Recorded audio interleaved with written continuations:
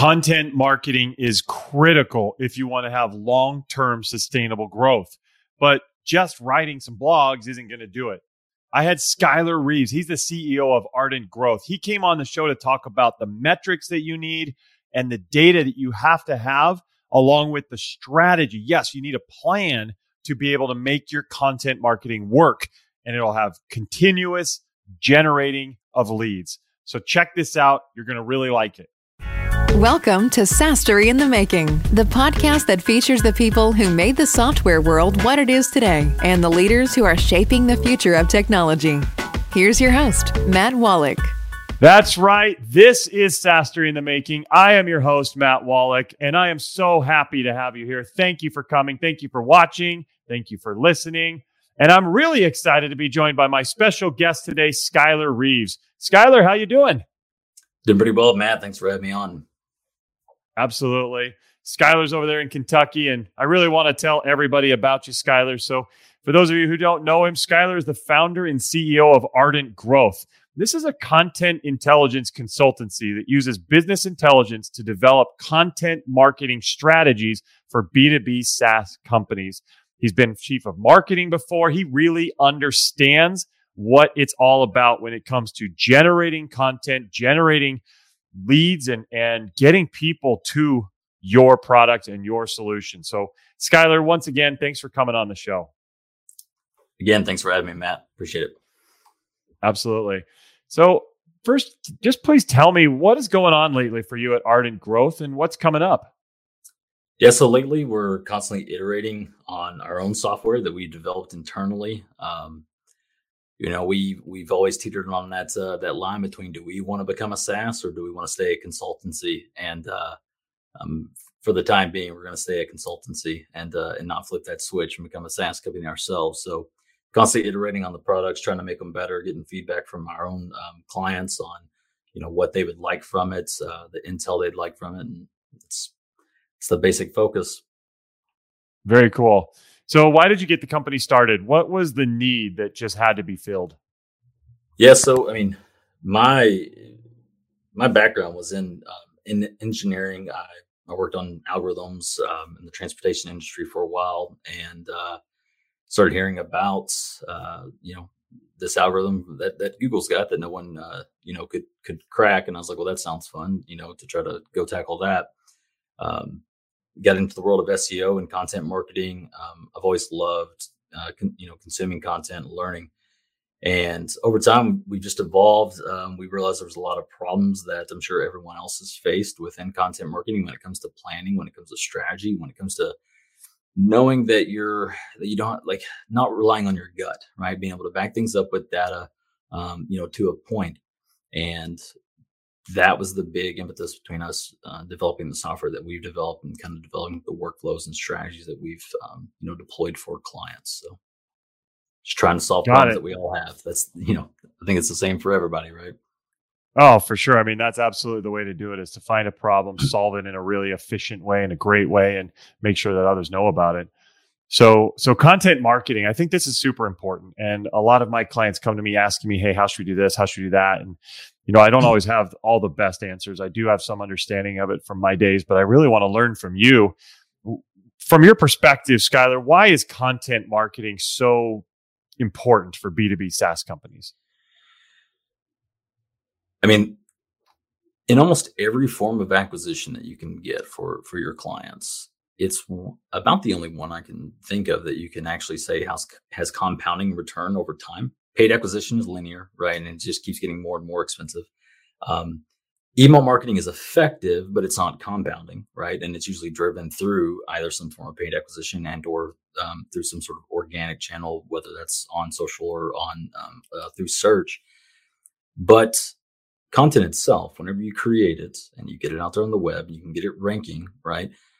Over time, the amount of effort you have to put into that, it just begins to, the effort can stay the same, but the return compounds. I'm of the opinion that any acquisition channel you can get that's got compounding growth, that's the best one to invest in. So content marketing is the one that does that.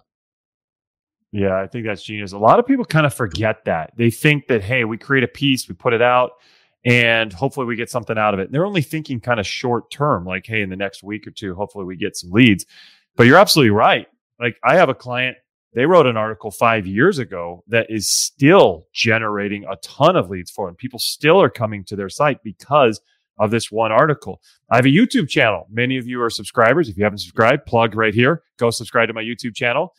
And we have stuff that was created months ago that suddenly gets a big spike in views for whatever reason. So there's stuff that once you get it out there, I mean, you're getting more and more and more people seeing that, absorbing that, soaking it up, and wanting to learn more about what you do. So I completely agree with that. What are you seeing as some of the most effective pieces of content? What are they like? So I think it depends on your constraints. To me, the most effective are the ones that actually like drive business impact, right? So whether that's getting, signups, free trials, demos, or if you're more of a service-based business or anything like that, then obviously like some sort of consulting call or something. But it's those that are bottom of funnel that actually drive an action, or will bring someone from that free trial over into a paid plan. So content, whether that's on your blog or through sales enablement type content where you can actually close a sale, or like you mentioned on YouTube, anything that's got this one to many approach that actually addresses a problem that someone has that's very specific to them, and not just their problem but who they are, right? So sure. A lot of people go after that top of funnel content, and that's great, right? That's fine, but the most impactful content in the beginning is always going to be your bottom of funnel, right? That's what's going to drive leads. If you go in your analytics and you sort by sessions, like go look at your conversion rates, right, on your pages. The ones that are like specific to a buying intent, type query, or let's say you're on, if you're on YouTube, right, videos that are specifically addressing a problem for a particular, person, whether that's a role, title, whatever. Those are the ones that I think are the most valuable and can get you the most return. You can go into middle funnel, top of funnel after that. But yeah, it's anything that's actually going to, advance the overall business strategy, because content itself is just a subset of the marketing strategy, right? Which is a subset of the overarching business strategy. And I think it's important to not forget that. So. Yeah, I think that's fantastic. I like the idea of going right at a role. Figure out who your best persona is and direct content towards them, because if you're that person, that sounds great to you. You see something like that, you see a piece of content that you're looking for that helps you, that gives you value, and it's written directly to you. I mean, that feels like the best possible fit if you have a piece of content, right? Yeah, and it's not pedestrian either, right? I'm sure we've all, gone to some blogs, not to like throw daggers out there at too many companies, right? But you can go to HubSpot or you can go to Pipedrive, like phenomenal companies, right? But they have a lot of top of funnel content. You'll read it sometimes and you can just tell that it wasn't written by someone who's really experienced your problems, or maybe even really knows the product all that well. Whereas that bottom of funnel content, whenever they're, the certain things that get said or get talked about, that you can tell that the only reason that someone could be able to write this is if they've been in my shoes, or they deeply understand my problems. So whether that's a product expert, someone from the sales team, someone from customer support, whatever, you can just tell. And as a buyer, right, like someone who makes that buying decision, that's the kind of content that's going to convince us to do something, not X tips to do, X, Y, Z, right? Like we're looking for more strategic or specific problem solving things. So I always think of it think about your sales process. And, if you ask your sales team, what type of people do they want to talk to on the phone for sales? It's going to be the people who have the lowest close rate, who understand the product, are already ready, right? They're solution aware and problem aware, right? So you can dramatically cut down that sales cycle. And that's the people they're going to try to exhaust and go after first, more than, before they begin to expand out into a total serviceable market or a total addressable market, right? You should do the same thing with your content as well. You can shorten that sales cycle the same way through content and it's a much more one-to-many approach versus the way sales calls tend to be, unless they're webinar based, right? Which is one-to-one. So easier to scale. Sure. I think that makes a lot of sense. Direct your content towards somebody who already may be feeling the problems, feeling like they need a solution, and try and get them, like you said, bottom of funnel. I love that. So how can business intelligence help develop these content marketing strategies? Yeah, so in our whole approach to content marketing, because we focus on like blog, like written long form type content. One of the problems that we ran into consistently was, we understand that this hub and spoke framework is pretty important when it comes to ranking, especially when you're not an incumbent in an industry or in a vertical. And the problem there is when we're doing keyword research at scale to try to figure out, okay, what's the editorial calendar need to look like? We were always basing things off of our gut and trying to say, okay, like we're going to group these, 10,000, 20,000, sometimes 50, 100,000 keywords together. You can't do that at scale with an in-house team or even with an agency. It's just not possible. And to do it quickly, because you got to factor in opportunity costs and things like that. So business intelligence, where we can come in, is we're able to process tons of data and run financial modeling on it. So we're going to take into account things like not only the data that we would normally get from like the search results, right? But we're also taking into account like, okay, like what's the cost? What's the value of this traffic? We're looking at internal conversion rates. We're looking at, what's your lifetime customer value? You're looking at, what's your CAC? You can take and blend all that together and then map it out. So like our clustering algorithm will map that out to where we can understand where, when you go to approach a strategy like this, that you have your highest impact items with lowest effort first. So then you can model that out and then start to consider internal costs, like what's it cost to actually produce a piece of content, and then also opportunity costs too, right? So as opposed to accounting costs, we're looking at economic costs here. Like what's the cost of not producing it sooner, right? And by modeling all that out, you're able to figure out, okay, what's the actual potential ROI look like here? How long is it going to take? What's that timeline to realized ROI versus potential ROI look like? And then you can, when you look at it from a TAM, even though I'd suggest starting at the bottom funnel, if you start with your entire total addressable market, you're then able to figure out and make more decisions about perhaps which verticals or which audience segments that could be lucrative that you didn't even think of prior. So that's where business intelligence comes in. It's just being able to take all this at scale from the get-go and map out a strategy so that you can do it right the first time and not have to, constantly just sort of throw darts in the dark, hoping that your content's going to work. Yeah, absolutely. I love all the detail you just kind of went into that, all the different metrics and things you have to look at. When you're talking with B2B SaaS companies, how many of them are actually doing that stuff and following that level of detail? Few. Yeah, I wouldn't think so. I mean, the ones I talk to, they don't do that. We're happy if they have like Google Tag Manager set up properly and we're able to track conversions and that they have like a firm grasp on what their LTV, what their CAC is, things like that. If we've got, those are the metrics that you really need. Whether you're doing content strategy or really just running your business in general, right? You have to get a good idea on what those are going to be. And then when you start to factor in internal costs too, you have to have a good understanding of what's your gross profit versus net profit, things like that also. But a lot of times they tend to have decent or ballpark numbers for LTV or CAC, because a lot of them are doing paid acquisition. So they tend to have better numbers on that side of things. And even if they're not perfect, so that's another thing too to think about when you approach business intelligence is it doesn't have to be perfect data. And the chase for perfect data is you'll never get anything done. It has to be directionally accurate. If you can get directionally accurate data, then any improvement you make is going to be better off than inaction.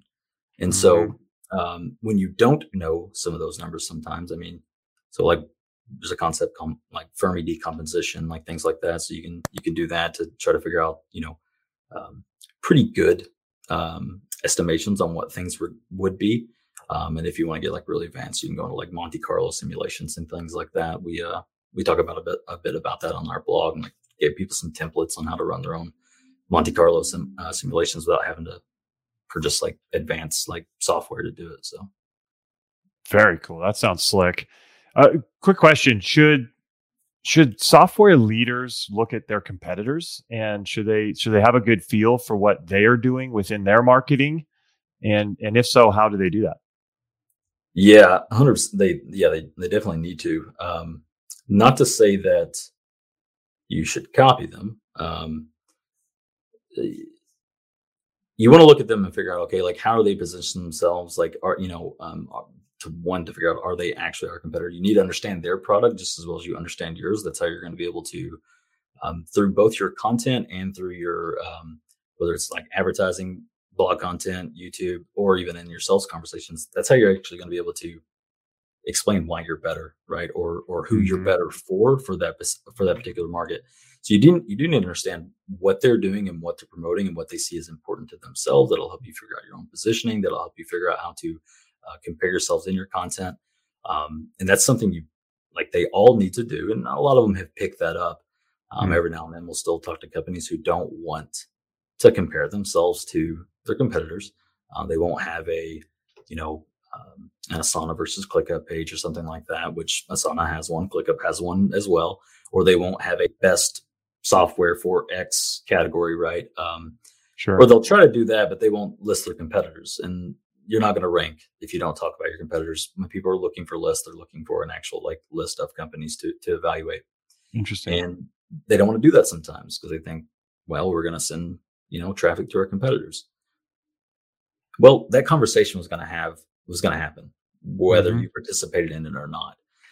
So definitely understand what they're doing, look at what they're doing, whether that's from SEO or on YouTube or everything else. But again, you want to take it with a grain of salt and make sure that you're not just copying what they're doing, thinking that it's right, because it may not actually be working for them well at all, So I think maybe looking at engagement, looking at what's how the community, how people react to it that aren't at that company, your target customers would react to that type of content. That's how you can get a gauge on whether or not that might be a good idea for you to do as well. Got it. Yeah, that makes a lot of sense. I think it's super important as well.